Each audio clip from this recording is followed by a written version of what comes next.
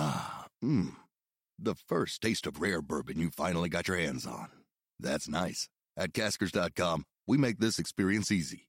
Caskers is a one-stop spirit curator with an impressive selection of exclusive, sought-after, rare, and household names in the realm of premium spirits and champagne. Discover the top flavors of the year now by going to Caskers.com and using code WELCOME10 for $10 off your first purchase. Get $10 off your first purchase with code WELCOME10 at Caskers.com. Ah, mmm. The first taste of rare bourbon you finally got your hands on.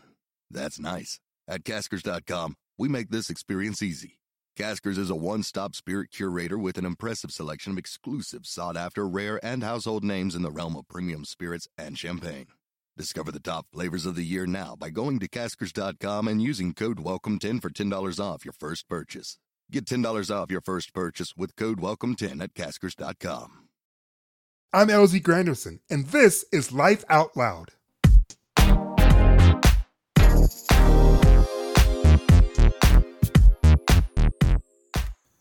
You know how good it feels to be seen? I mean, like really seen?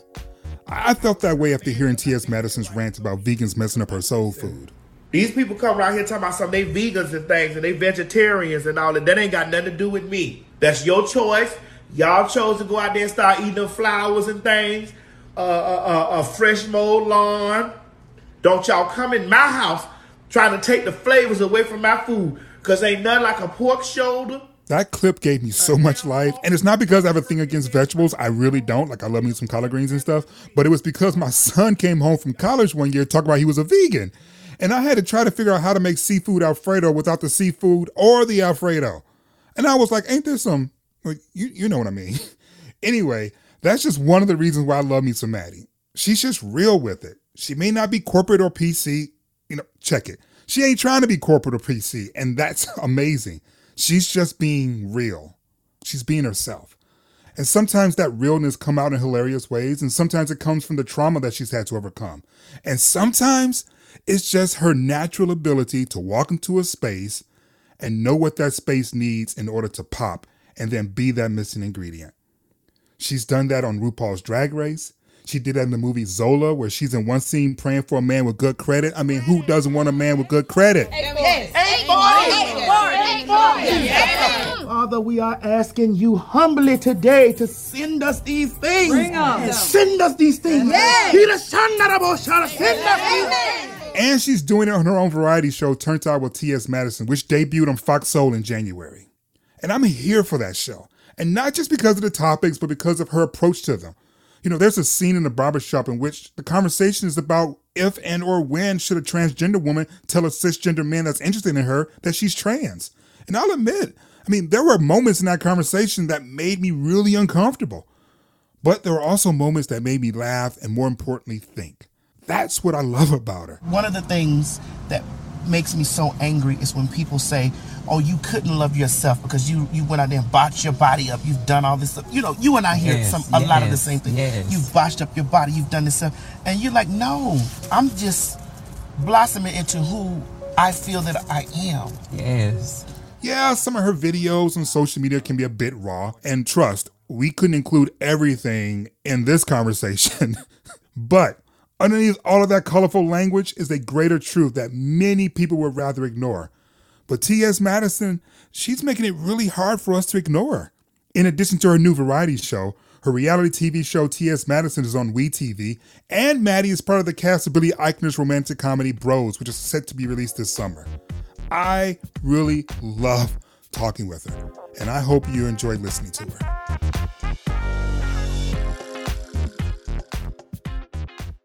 Thank you again for just agreeing to play in our sandbox, because, honey, you have blown up so much over the past 18 to 24 months that it's just been nothing but a joy for me to see it. Because I'm like, yes, finally, the world is starting to open up so that it's allowing more voices from different perspectives and different sensibilities to occupy space. Mm-hmm. And instead of like begging for a seat at the table, you've kind of made your own table and said, y'all can come sit with me if you want to, but this is what I'm doing. Listen, that's how it works. And I think that what people should have a great takeaway from me is that you got to fit in my world now.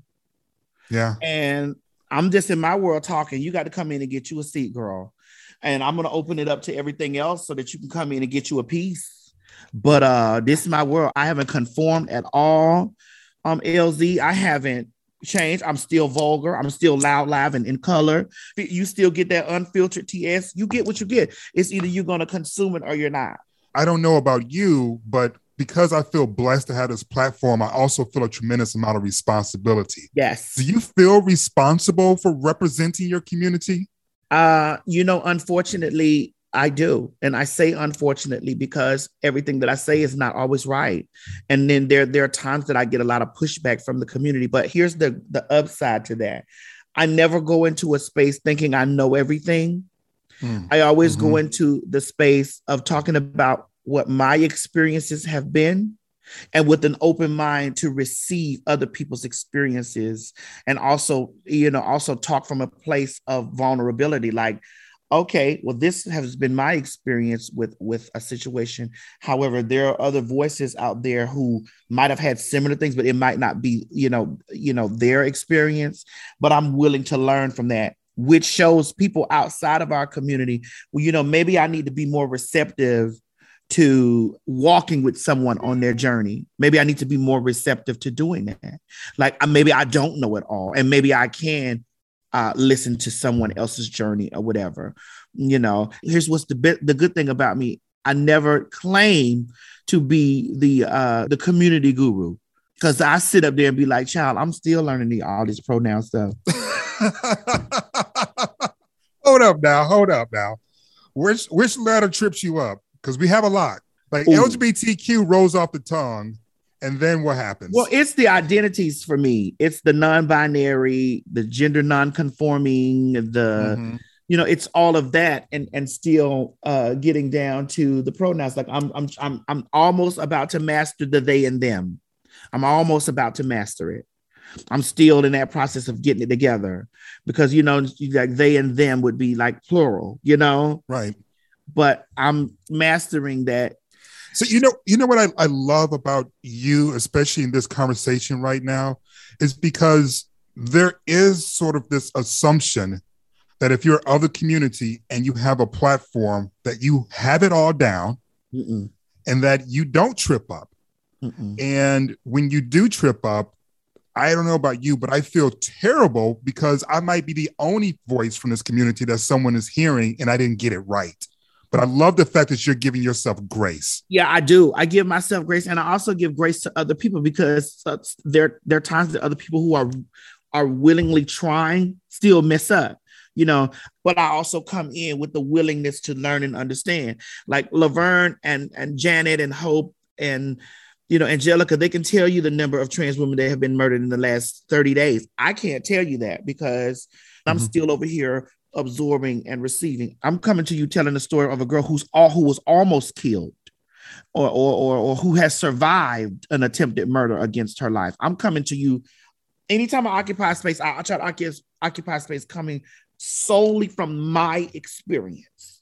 Is that traumatic experience, is the trauma from that experience behind you, walks with you, or is it still haunting you? It's all three at the same time. It's behind me.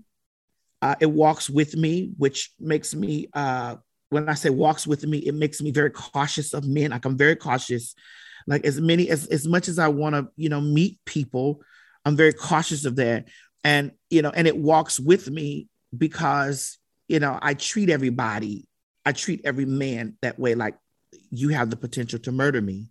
For those who don't know your story, particularly this part that we're talking about, are you comfortable sharing as much of that experience for those listeners so they can kind of catch up to speed as to what you've been through and what you speak of? Yeah, well, I am not shy to talk about that, even though it's not a part of my life now, that I am a former sex worker. Like I've been involved deeply and heavily into sex work, all the way back to I used to walk the streets before I started getting into escorting. And this is what city? This was in Miami. Okay. I've lived in Atlanta for the past almost 20 years, so I haven't walked the streets in years, honey. And you know, I'm producing television and stuff now, so that's a whole different thing. But I used to be a sex worker, deeply into it. I walked the streets. I graduated from walking the streets to working the magazines and papers, like through being a call girl, and graduated from that to doing adult film and movies. And so, you know, it's been different levels of introduction to men. Like I've met men in different spaces, like even though it's the same man, but each place had a different type of man. Like when I walked the streets, I was in so much danger, like so much danger. You know, it was easy for the men to come solicit my services and then, you know, leave me dead on the street or ride around in the car and rob me. And it was the same amount of danger when I moved up to working from being a call girl, from the advertisements, from the papers and the magazines and the little internet stuff. Like, you know, when I moved into that arena, you know, girls were being murdered at a high rate too, because, you know, we had the men were coming to our homes, and this is how a lot of times the girls were being found dead, you know, in their homes, killed them in their home. So it's an insane situation when you really sit back and think about it. A lot of girls have been subjected to survival sex. Like I was definitely one of those girls that was subjected to survival sex. And I say that society created that job for me, because when I wanted to be a air quotes upstanding citizen, I was transitioning very young. I was transitioning 27 years ago when it was extremely taboo. And also, you know, you showing up to work, your name is Timothy, and you're showing up to work as Chanel or Tasha or Tamika, and, you know, you're still in your transitioning process. You haven't mastered that yet. Like some girls have that luxury of being so looking so feminine that they air quotes again, should have been born a woman. But then there are some girls that have to break that man down. And I was one of those girls that had to break that man down, girl, honey. And I'm there with my hair on and my lipstick, and I still got a slight little stubble on the chin. I haven't got the foundation down packed. Like I'm a little orange or gray. And, you know, these are things that clocks you. Like people are clocking you like, that's a man, you know? Right. And you're going into the job and you're trying to live. I'm still have broad shoulders and strong because the hormones haven't kicked all the way in to break me down yet. So I'm not as passable as I am now. But you go into the workplace like this and like, you just want to go to work, but you're causing lots of commotion because everybody around, I've worked a lot of call center jobs. So everybody around you can't keep their, you know, mind. Can't figure out what's going on. Can't figure out what's going on because, you know, there's this man in here that's just like there's air quotes again. There's this man in here dressed like a woman. And like, you're not a man just like a woman. You are a trans woman. You are blossoming into your new life. And so, you know, I end up getting terminated because these people can't, you know, accept it. Then as the transition goes on and you mastering your transition and you're looking good and your body is coming together and you got hips and somebody's screaming out that on your lunch break, that's a man. So you're damned either way you go. And what are you going to do for a living if every job is firing you for that? Or what are you going to do for a living if every job is telling you, take all of that off so that you don't disrupt the other people? Take that off. Take your life off to make everybody else over here comfortable. Why? So I can pay my light bill, so I can pay my rent. Right. How do you get to the place where you can extend grace to people who made your life a living hell? Well, you get to that point because you start walking into your authenticity, and you know you really look around and you see that there's so many different stories of transition and so many different stories of LGBT experiences, and you know that you're not one voice, and you get to extend grace to these people because you see that you can make mistakes even within your own community. And so you can extend some amount of grace to people who is outside of your community, who you're trying to, educate on your experience, and you see them with the willingness to learn, and they make a little mistake. And you're like, okay, I can extend that grace to you because I'm still learning in my own experience. So, I can give you a little bit. Now, if you're just willingly being ignorant, or just like willingly saying, if his mama call him Clay, I'm gonna call him Clay. You like, nah. His mama might call him Clay, but she called herself Keisha. And this is who her identity is. Respect her identity. Don't go to telling me about what his mama said or her mom, or, don't do that. Talk to me about you hearing me and listening to me and understanding that I have redefined myself. When you come out of the womb, there's already definitions for you. Right. And the definition is, if you're born male, you are to be the man, rear a family, go to college, be the breadwinner, be the dominant, be the masculine, be the sir, be the Mr., be the when in actuality, some of us might have been born male, however, but our identity, our gender identity might be female, like, or my gender identity is trans. Like, I like being in between I like straddling the fence with it, honey. I like being on both.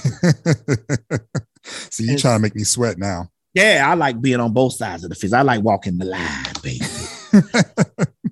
That's why I haven't had the SRS, but that's just a little bit down the line in our conversation. But this is why, you tell people I've redefined myself. Like, my mother named me. I didn't get an opportunity to name myself. Right. I wouldn't have named myself after my raggedy daddy. Now I have the opportunity to be like, okay, this is me. Hi, good afternoon. My name is Madison Hinton. Yes, I was born October 22nd, 1977, but my pronouns are she, her, and hers. I identify as a trans woman. I was a sex worker in the sex industry, whatever. I'm no longer that. I am now a television producer, an actress, a comedian, and an overall entertainer. Like, now I have the opportunity to restructure the narrative because I have the control. For me, I think about my upbringing, skinny, closeted Black kid in inner city Detroit. And I look around today and I hear Deborah Cox in my head saying, how did you get here? Mm-hmm. You ever do that? And if so, what's the answer? There are times I do, but I knew, because the Spirit had told me, my spirit has walked with me from inception. And my spirit told me as a child that I was going to be something. And I remember myself sitting on the floor in Indian style with my legs just folded, watching television. And I didn't know how I was going to get into that box. When I really take the time and the moments to sit back and reflect on the silent prayers that I know that I prayed when I was in the times of danger, walking the streets, or when I was standing in between cars, standing on the corner, leaning up against the walls with my arms folded, praying to the heavens and God above, and Jesus and everything that rules spirituality, saying, God, this can't be it for me. There has to be something better for me. You got to have something for me. And for me to fast forward now and to be and thinking like, I prayed a prayer and I'm living that prayer at this exact moment. And all the obstacles and all the things and all the near-death experiences, because I've had, let me move the microphone very close to me. I've had many near-death experiences where I was going to lose my life at the hands of a man. And for me to still persevere, be a Hollywood actress, being cast in huge movies, having her own television show, negotiating deals, having control over my career, me realize that your life is a part of something that is ordained and from the divine. Amen. It's a part of divinity. Like, I have no control over it. None. All you can do is receive. That's it. And that's where I am right now in my spot. So since you've brought it up, yes, SRS. I don't want it. Because? Listen, completion comes in the mind. I've been complete for a very long time. I've been happy with myself. And it's just, and no one is going to make me go out into the world and say, well, in order for you to be a real trans woman, you have to cut off or you have to invert your penis to be at one with your transness. And I'm like, no, I'm not pressured into that. I'm at one with all parts of me. God gave me all this. I just added the extra. So my question then, with that being said, is that obviously there's a lot of fascination in the general population with that part of transness. And for some people who happen to be trans, they talk about the emphasis on genitalia, if you will, dehumanizes a person. Do you find these conversations that we have, particularly in mainstream media, about surgery dehumanizing? Well, for me, because I come from a sex work background, no. But that's me. There are lots of trans women who find it dehumanizing and find men to objectify us, because there are some men who are attracted to us having, breasts and penis at the same time, but how could we maneuver through the world without sexuality or attraction? How could we maneuver through that? There's no way around it. I don't care how mind and body and soul connected we are with somebody. Sexuality matters. Genitalia matters. It's when it becomes, over fascinated with it that it becomes a problem, but it does matter. Like, I want my partner, when we get together, I want him not to want me because I have a penis. I want him to want me because he wants me, but I also want him to enjoy that I have that. I want him to enjoy me in totality. I want him to enjoy all of me. And if I would have had an SRS, I would have wanted him to enjoy that too. So this is why it's important that we have genitalia conversations. It's important because everybody has a different attraction to whatever it is. So with that being said, then, even though there are more opportunities for trans people in general, but trans women specifically, is Hollywood doing it right, in your opinion? Hollywood does have a long way to go. Hollywood needs to continue to cast more trans people for trans roles. How has your experience been? You just finished a project. I did. I just finished a project for Universal Pictures. I'm in a movie coming out August the 12th. It's called Bros. It's a Billy Eichner film that I'm principal cast in. Yes. So you're not going to just see me in a cameo. I'm in principal cast in the movie. I play a Black trans woman. I'm a Black trans woman. If you were a white trans woman, I would have to talk to Billy. Yes, I'm not sure if you did that. I almost auditioned for that white trans woman part. I almost did. But I'm that, and there was a movie that I played in before I got cast. I'm in a Netflix film that's coming out. It's called The Perfect Find. It's from the book The Perfect Find, from a Black author. Gabrielle Union produced the movie. I have a great scene with her. I'm playing a woman in that, which I am a Black trans woman, so I still fall under the woman umbrella. So it's like, so I've been myself.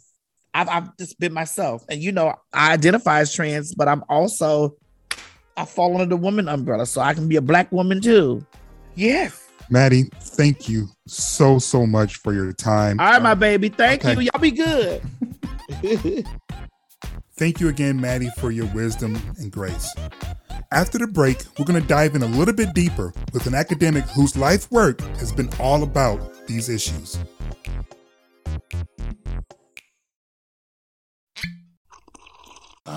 The first taste of rare bourbon you finally got your hands on. That's nice. At Caskers.com, we make this experience easy. Caskers is a one-stop spirit curator with an impressive selection of exclusive, sought-after, rare, and household names in the realm of premium spirits and champagne. Discover the top flavors of the year now by going to Caskers.com and using code WELCOME10 for $10 off your first purchase. Get $10 off your first purchase with code WELCOME10 at Caskers.com.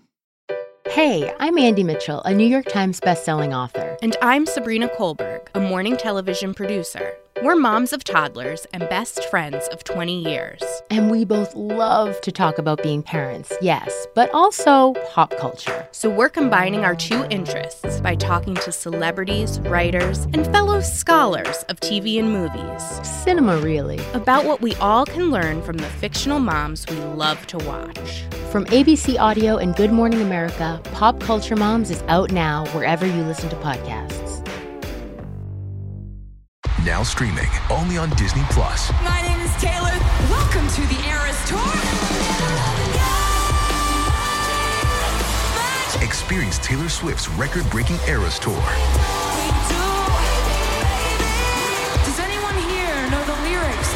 Prove it! Taylor Swift The Eras Tour, Taylor's version. With 4 additional acoustic songs. Now streaming only on Disney+. The first taste of rare bourbon you finally got your hands on. That's nice. At Caskers.com, we make this experience easy. Caskers is a one-stop spirit curator with an impressive selection of exclusive, sought-after, rare, and household names in the realm of premium spirits and champagne. Discover the top flavors of the year now by going to Caskers.com and using code WELCOME10 for $10 off your first purchase. Get $10 off your first purchase with code WELCOME10 at Caskers.com. Wow, there was so much there to unpack from Maddie in that conversation. And we were really wanting to dive into not just the general sort of conversation of the LGBTQ community, but really specifically what trans people of color face every day in American society. And so we turned to Dr. Julian Kevon Glover, who's a trans academic activist, performer, and professor of gender, sexuality, and women's study at Virginia Commonwealth University. They've done tons of research on Black, brown, queer cultural formations, performance, embodied knowledge, and performance theory. We didn't think anyone would be better in terms of helping to get a better understanding of what girls like Maddie are facing.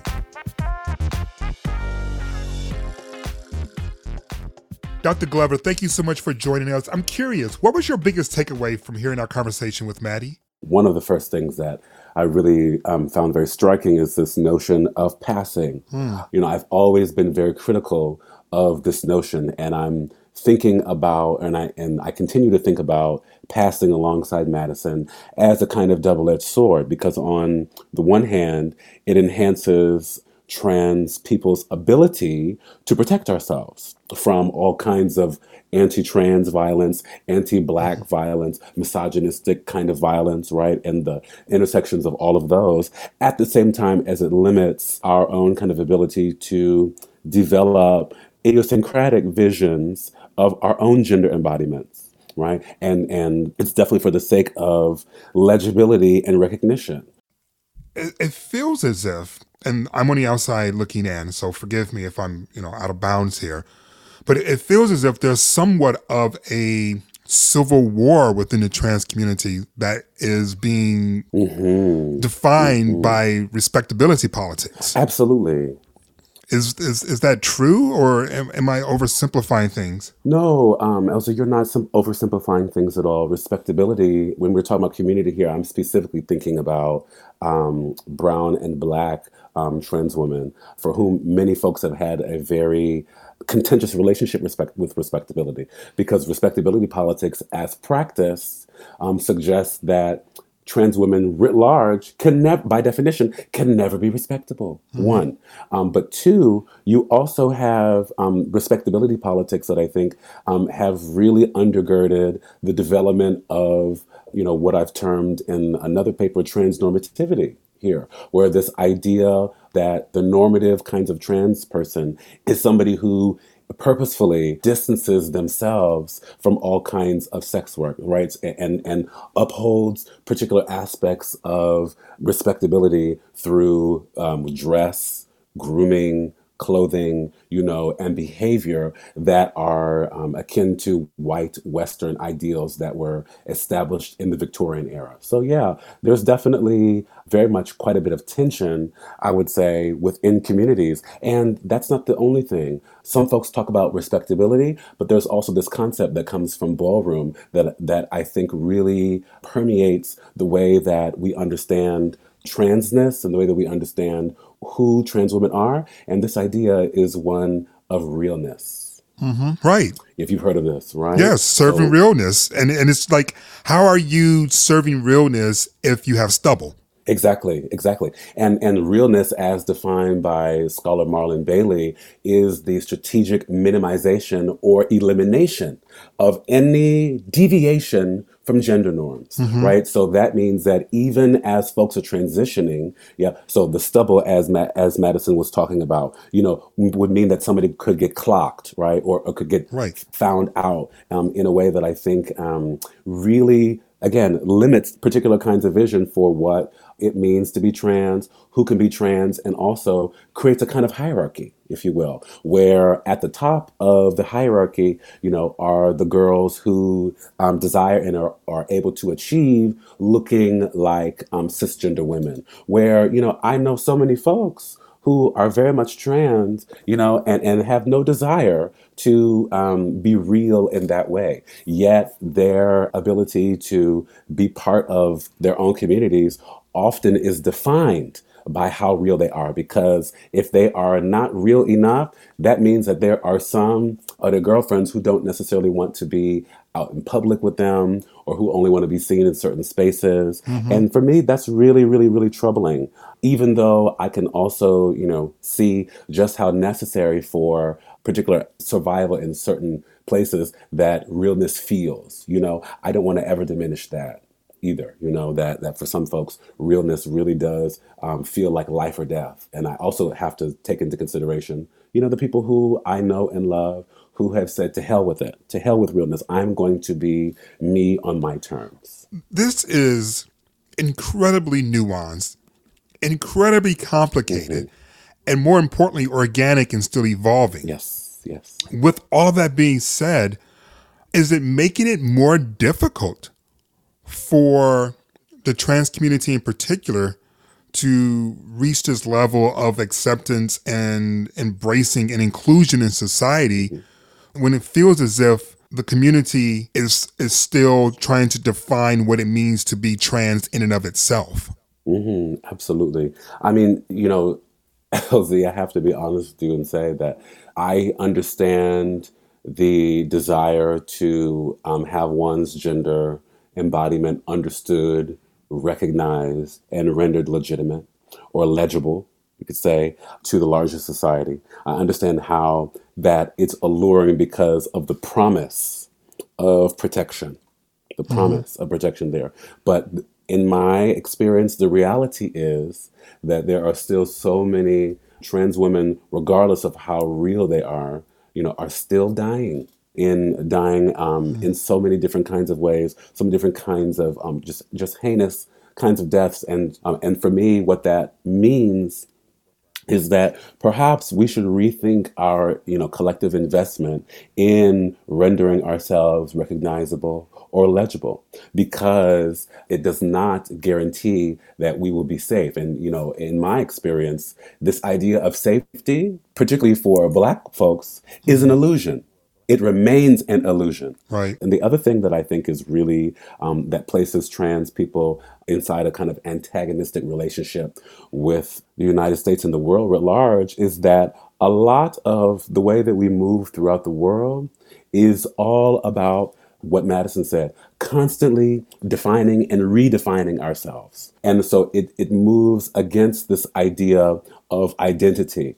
I really lament at the kind of proliferation, if you will, of this idea of gender identity. Because for me, identity indicates some kind of static, stable, or fixed understanding of oneself. And, for the people whom I know and am in community with, our ideas of ourselves are always changing. And guess what? That is okay.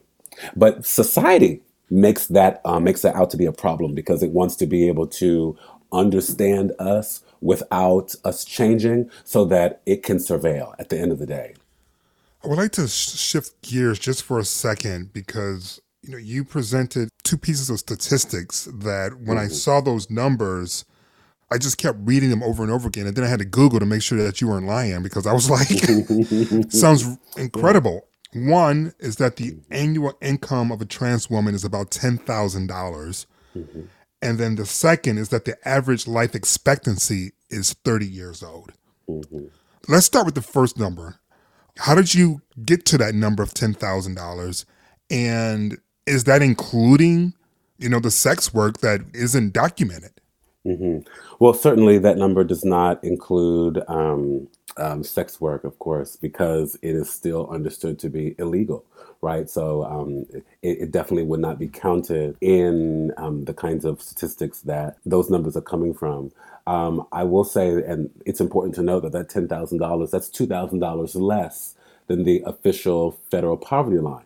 And that speaks to a number of exclusions, if you will, that trans women of color often deal with in society. Exclusions in employment, exclusions in healthcare, exclusions in public accommodations, right? Exclusions in educational settings, right? So it's a multiple causation here, and it culminates in the girls not being able to make nearly as much money as they absolutely, should and need to.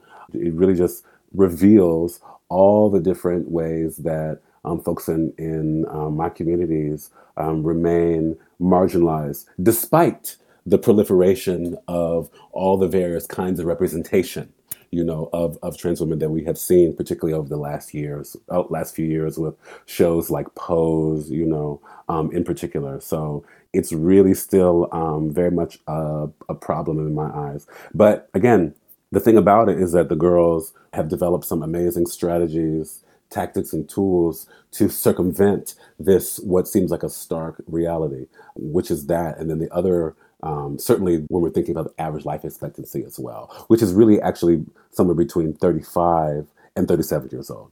When you talk about the life expectancy, how much of that has to do with health, as in they aren't able to have access to the same sort of health care that the larger society does have? And a lot of that comes from being able to hold down a job that offers that kind of health care, right?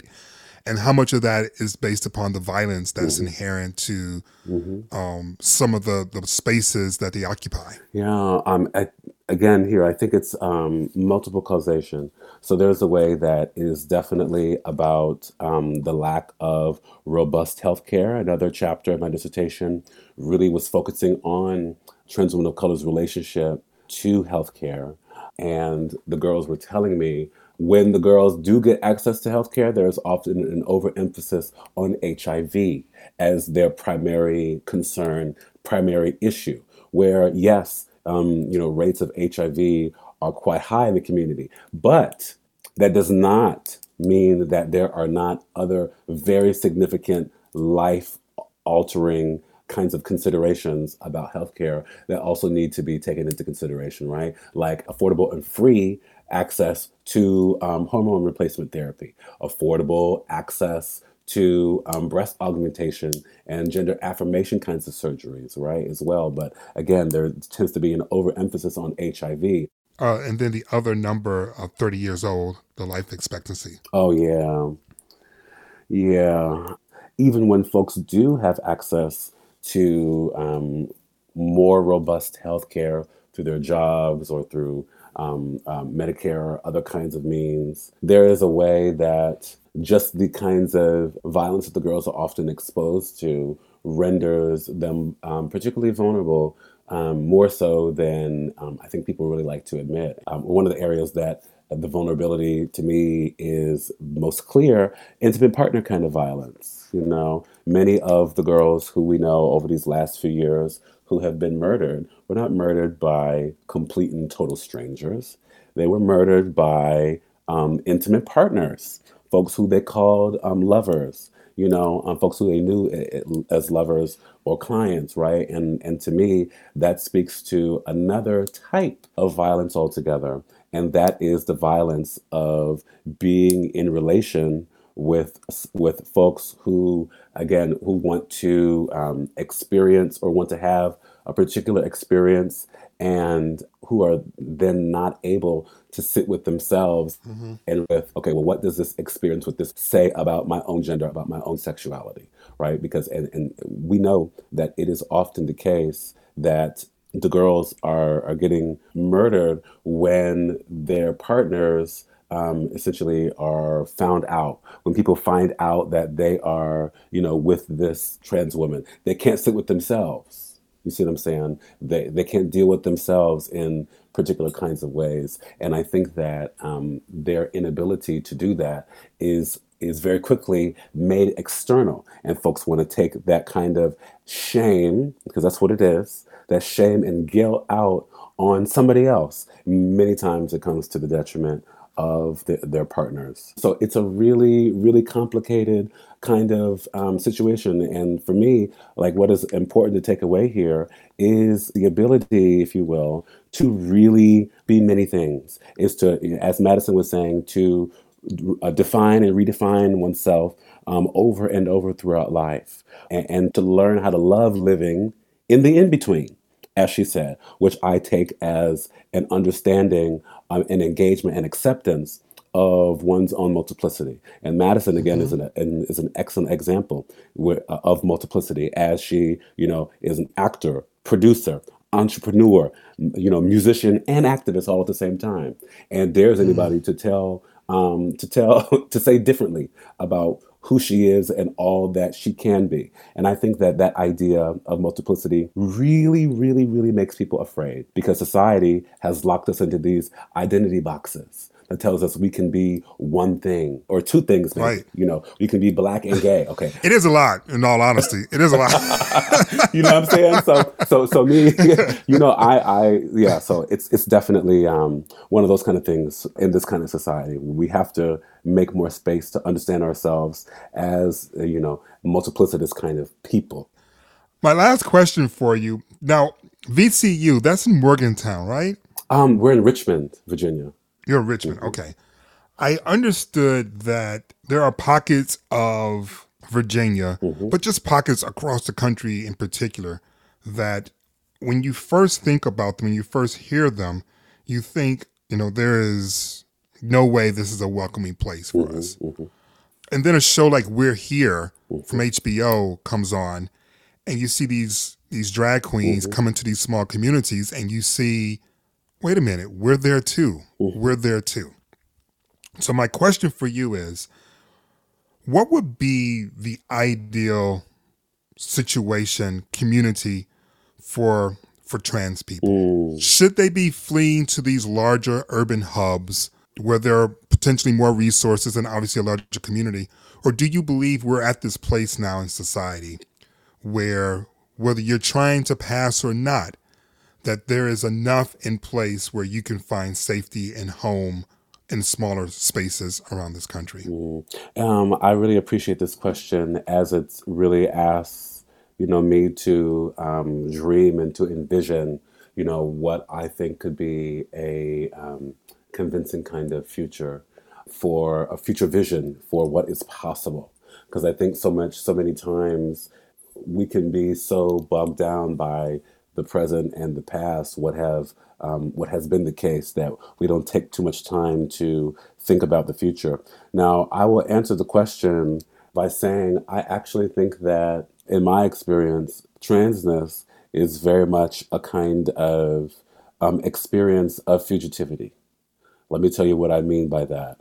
I think that there is a way that, especially being Black and trans, there is a way that being Black and trans always renders me at odds with the United States, with its logics, with its government, and often with many of the people who live here. So for me, and it goes back to this idea of safety, in that there is no safe space. That is an illusion. So for me, a kind of fugitive practice is one where I am able to continue to invest in myself and in my community, such that I am able to create and be part of a network of folks who are constantly in transition. And when I say that, I don't just mean physically, but I mean in terms of geography as well. Folks who are constantly moving around, right? Because there is no safe space, I really cannot say that life in a big city is going to be that much better. It certainly will be different than life in a small town, but I cannot say that it will be any better.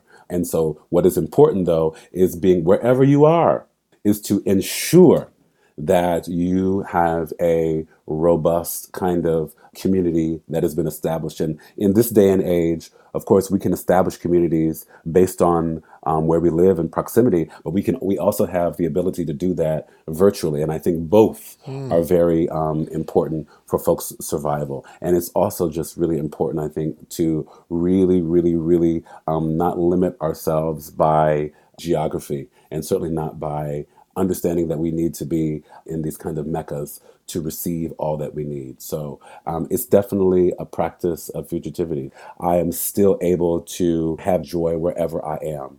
And for me, that is what many folks within the U.S. want to take away from me.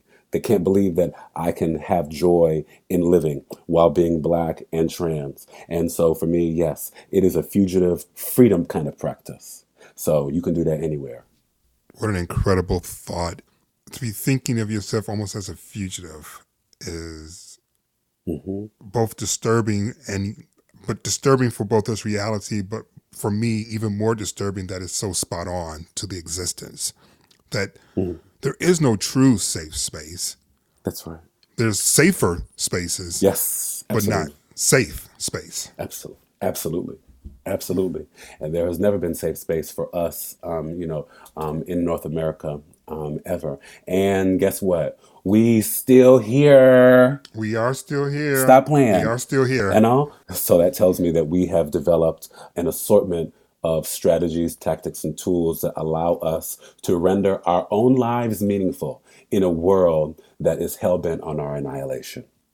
Dr. Julian Kevon Glover, thank you so much for your time, your wisdom, your insight, and just giving us here at Life Out Loud a lot more to think about in terms of what it means to extend grace, as well as what does it mean to be trans, and not just in the respectability paradigm, but in the larger sense. Thank you, LZ. Thank you for this opportunity. I will say, and to you and all those who are listening, particularly my brown and Black, trans, queer, non-binary family and siblings, that in the words of the inimitable Prince, I wish you heaven.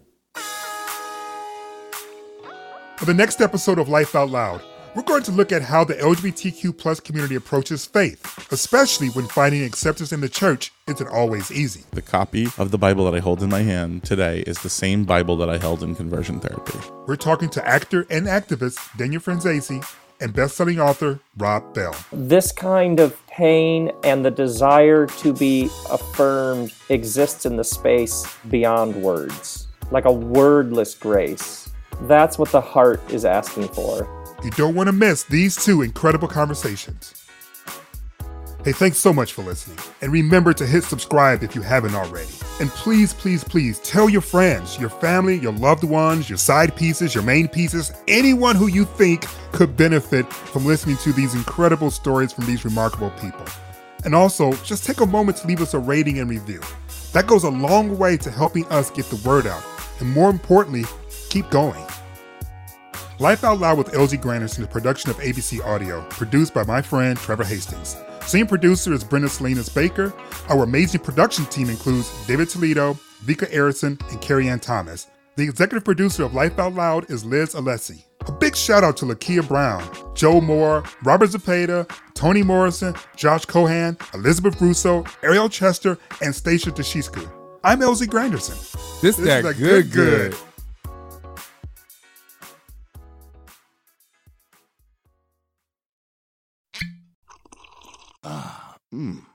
The first taste of rare bourbon you finally got your hands on.